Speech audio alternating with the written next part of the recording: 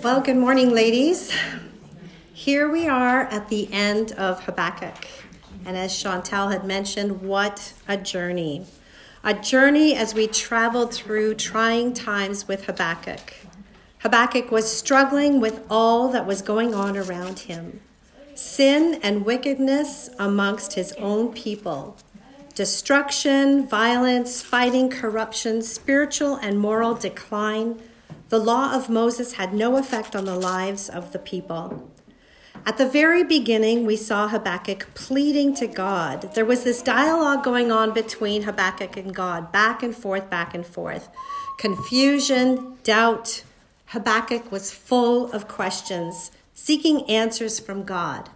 God, where are you? How long do I need to cry for help? How long before you do something? When will this all stop, all this wickedness? We then saw God respond. God assured Habakkuk that he was listening and that he sees what's going on. Habakkuk got an answer from God, but it wasn't the answer he was expecting. God was going to raise up and empower the wicked Babylonians. He was going to raise up and use the wicked Babylonians to discipline the people in Judah and bring justice on Israel. What? Thought Habakkuk. We saw him become confused, perplexed, and he began complaining. He addressed God again, questioning him. How can a holy God use a corrupt nation to bring about justice? Habakkuk wanted answers. And so he waited for God to respond. And God did respond with the command to wait and to trust. When the time is right, nothing will stand in the way. I will keep my promises. The righteous will live by faith, and the Babylonians will be judged for their sins. It's at that time that God then revealed the 5 woes. 5 woes pronouncing God's judgment against Babylon for its evil ways. God highlighted their specific sin and then pronounced his coming judgment upon them. Judgment on them because of their greed, ruthlessness, evil leadership, abusing power over others, and their practice of idolatry. Habakkuk is moved, and we see him recognize that his all-powerful God is in control, in full authority over all. Habakkuk recognized God as the one true God. So in this whirlwind that's going on all around him, the only right thing Habakkuk could do at this point in time is pray. He focuses on God, on God's character. Habakkuk begins remembering God's mighty work in the past. He begins recalling history, God's powerful presence, his powerful acts, how God was in control of plagues and problems, remembering how God miraculously protected, provided, and delivered his people over and over and over again from various hard situations, and how God saved and rescued them from their enemies. Well, this brings us to where we are today. As we look at the end of this chapter, let's pay attention to how Habakkuk has changed. Let's read chapter 3, verses 16 to 19, and let's see if we can pick that out. 16 to 19. I hear and my body trembles. My lips quiver at the sound. Rottenness enters into my bones. My legs tremble beneath me. Yet I will quietly wait for the day of trouble to come upon people who invade us. Though the fig tree should not blossom, nor fruit be on the vines, the produce of the olive fail, and the fields yield no food. The flock be cut off from the fold, and there be no herd in the stalls, yet I will rejoice in the Lord. I will take joy in the God of my salvation. God, the Lord, is my strength. He makes my feet like the deer's. He makes me tread on my high places. To the choir master with stringed instruments. Let me just pray for us. Lord, we pray for this time as we open up your word, as we come to the end of Habakkuk. May we come to understand the message you have for us, the message you have for us as a whole, as well as individually. Clear our minds, Lord, from all the busyness that may be going on, and help us to focus on your word. Open our hearts. May we be receptive, and may the words you have placed on my heart be just that, Lord. May they be your thoughts and words, and may you be glorified today. I pray this in Christ's name. Amen. The Habakkuk that we knew from the beginning of this book is not the same one at the end of this book. If you remember, as we started the book back in January, Habakkuk was anxious by what he saw.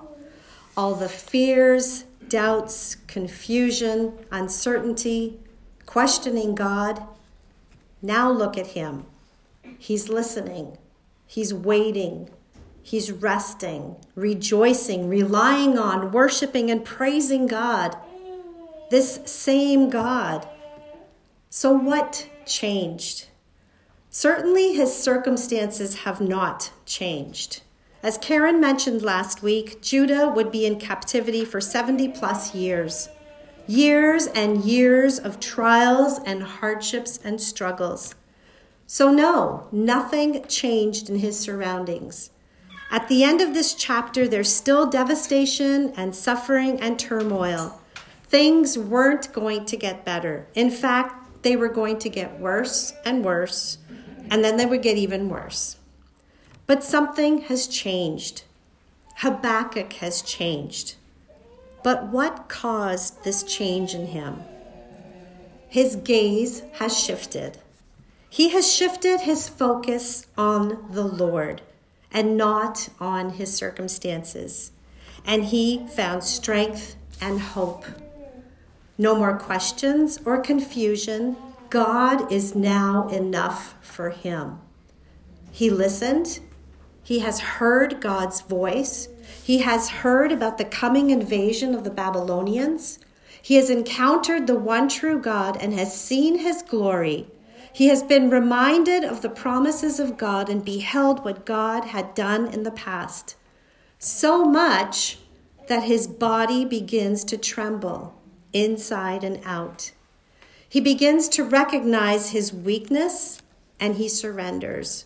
Surrenders totally to the Lord who he knows is in control. Yet he waits.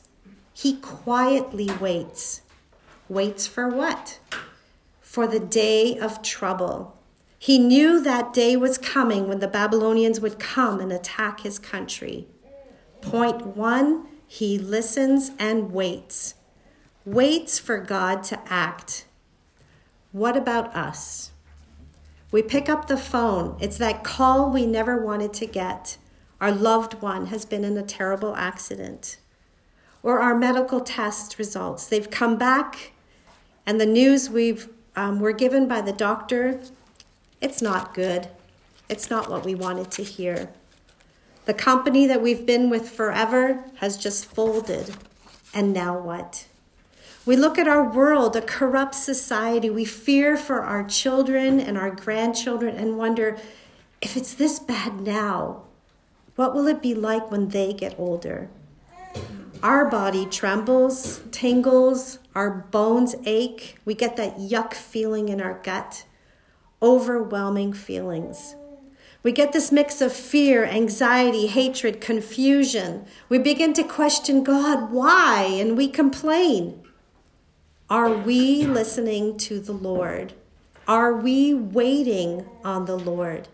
Do we remember his goodness and his love and his faithfulness? At that moment when we're struggling, do we recognize our weakness and do we surrender? Surrendering totally to the Lord who is in control? Do we trust in ourselves or others or take matters into our own hands? Or do we lean on the one true God? The one who loves us and promises to be with us at all times. The one who provides his peace and comfort. The one who has all things in control. Philippians 4, 6, and 7. Do not be anxious about anything, But in everything, by prayer and supplication with thanksgiving, let your requests be made known to God, and the peace of God, which surpasses all understanding, will guard your hearts and your minds in Christ Jesus. Habakkuk was changed. Are we changed? Is Jesus enough? When times are tough and life is overwhelming and our circumstances are not changing, is Jesus enough for us? What about if everything around us was stripped away? Habakkuk knew what was coming. There was going to be economic depression. Everything they needed would be taken away or destroyed. Let's look at verse 17 again. Though the fig tree should not blossom, nor fruit be on the vines, the produce of the olive fail, and the fields yield no fruit, the flock be cut off from the fold, and there be no herd in the stalls. Figs and grapes would be no more. Sweet figs, extremely important for both nutritional and economic reasons, gone. There will be no more wine to drink and at feasts and festivals. No more olive oil, a staple that they needed to cook with and bake bread and to light their lamps and use in ceremonies. Their fields will be empty. No more animals to eat or to sell. Famine, total devastation. Everything is gone. Yet, in verse 18, yet I will rejoice in the Lord. Even though there will be nothing left and famine and suffering is on the way, point 2, Habakkuk will rest and rejoice in the Lord. Habakkuk's circumstances remain unchanged, yet he had faith in God. God is now enough for Habakkuk. If we had our necessities taken away, would we still rest and rejoice in the Lord? Would we have faith in God? Remember those empty shelves in the grocery stores? Way back in 2020? It's nothing like Habakkuk was describing here, but it wasn't that long ago when all the baking flour, gone. Canned goods, gone. Ground beef, gone. Baby formula, gone. And yes, toilet paper, totally gone. Empty shelves, long lineups. Will we still rejoice? Do we rest and rejoice in the Lord even through life's uncertainties? Yet I will rejoice, says Habakkuk. Can we say, yet we will rejoice? Not because of the stuff we have or the abundance of it. Not because life is going great. Not because our shelves are full and we are satisfied. No, we will rejoice because of who Jesus is. Because we know who Jesus is. Because of his love, his presence, his provision, and his care. 1 Thessalonians 5:16-18. Rejoice always. Pray without ceasing. Give thanks in all circumstances, for this is the will of God in Christ Jesus for you. Habakkuk goes on to say in verse 18, I will take joy in the God of my salvation. No longer is he the old Habakkuk, he's the new Habakkuk. Even though devastation awaited him, he finds his joy in God. He finds his joy in the God who is faithful and loving, who rescues him and saves him. God's justice and mercy are finally enough. God is enough for him. In Christ, we have new life. We are chosen, adopted, redeemed, forgiven. We have an eternal inheritance. We are sealed with the Holy Spirit. So much to rejoice about. This new life, a free gift of God for everyone who believes. David Platt, referring to 2 Corinthians 4:17-18, wrote this. We can have joy because of Jesus, because Jesus has conquered sin and death. He has severed the root of suffering and risen from the grave. And we know that even troubles in this world are light and momentary, and they are achieving an eternal glory that far outweighs them all. So ladies, let's rest and rejoice. Let's rejoice in the God of our salvation in the hope of Jesus Christ. Let's rejoice in his promises, his goodness, and his greatness, no matter what hardships may come our way. Jesus is enough. So Habakkuk is listening to God. He's waiting on him. He rests in him and rejoices in him. And now in verse 19, we see that he declares that God is his strength. Verse 19, God the Lord is my strength. And in quoting the Psalms, he says, he makes my feet like the deer's. He makes me tread on my high places. God is his rock. He relies on God for his strength and stability. A deer can jump and run and skip on treacherous rocky mountainsides. Its feet are secure and its stride is stable. Like that deer is steady and secure, with God's strength, Habakkuk is steady and secure, no matter how rocky the ground is beneath him. With God's strength, Habakkuk can face the difficult, unsteady ground he is walking on victoriously. Jesus is our rock. We can rely on him to be our strength and firm foundation, and we have victory in him. So what better way to remind the people of Judah about the Lord's faithfulness than to sing about it? At the very end, to the choir master with stringed instruments. The choir master will set Habakkuk's prayer to music so that God's people will sing it over and over and over again when they gather for worship. When they were in captivity, they would sing of his faithfulness. In the midst of troubles, they would sing his praises. Point 3, relying on and worshiping the Lord. Relying and worshiping no matter what. Everything in life is going great. We can go to him with thanksgiving, praising the God of our salvation. Everything in life is not going great. We can still go to him with thanksgiving, praising the God of our salvation. The righteous walk by faith. For those who trust in the Lord, who belong to Christ, who walk by faith, we can fully trust in his character. For those who trust in the Lord, we can worship him in the best of times and even in the worst of times. He will sustain us no matter what difficulties or hardships or trials we might be going through or what challenges may be lingering ahead. He is our strength. Let's wait on him. Let's rest in his promises. He is our salvation. And let's praise God for the salvation he provides in Jesus Christ. Habakkuk went through troubled times, yet he waited. Yet he rejoiced. God was enough.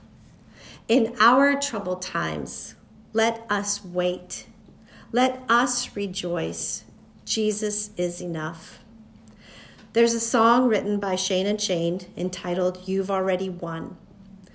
They wrote the song last year and dedicated it to the followers of Jesus in Ukraine who are trusting Jesus amidst incredible turmoil and conflict in their country. But if you're fighting a battle in your life, today this song is for you too. It's a song for me as well. The first verse goes like this. There's peace that outlasts darkness, hope that's in the blood. There's future grace that's mine today that Jesus Christ has won. So I can face tomorrow, for tomorrow's in your hands. All I need, you will provide, just like you always have.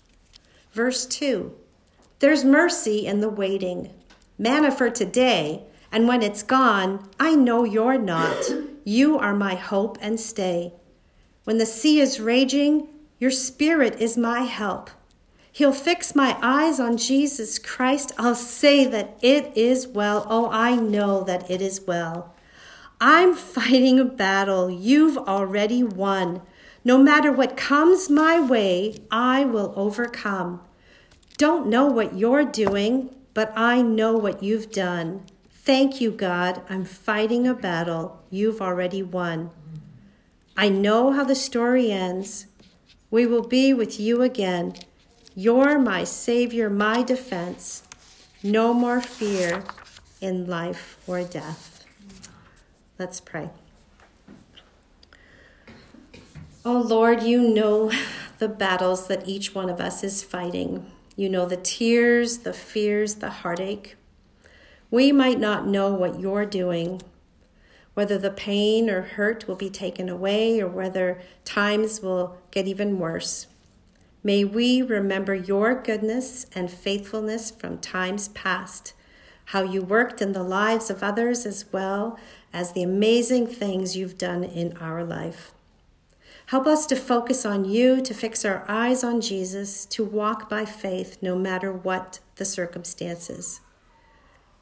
Lord, we thank you for the finished work of Jesus on the cross, on what he's already done, for the victory that we have in Jesus.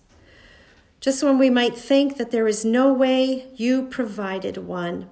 And may we hold on to this hope and the promise that you bring. And we look forward to that day where there will be a place with no more pain or suffering, tears or fears, when we can see you face to face. Oh, we rejoice in you, Lord, our strength, our salvation. And we pray this in the precious name of Jesus. Amen.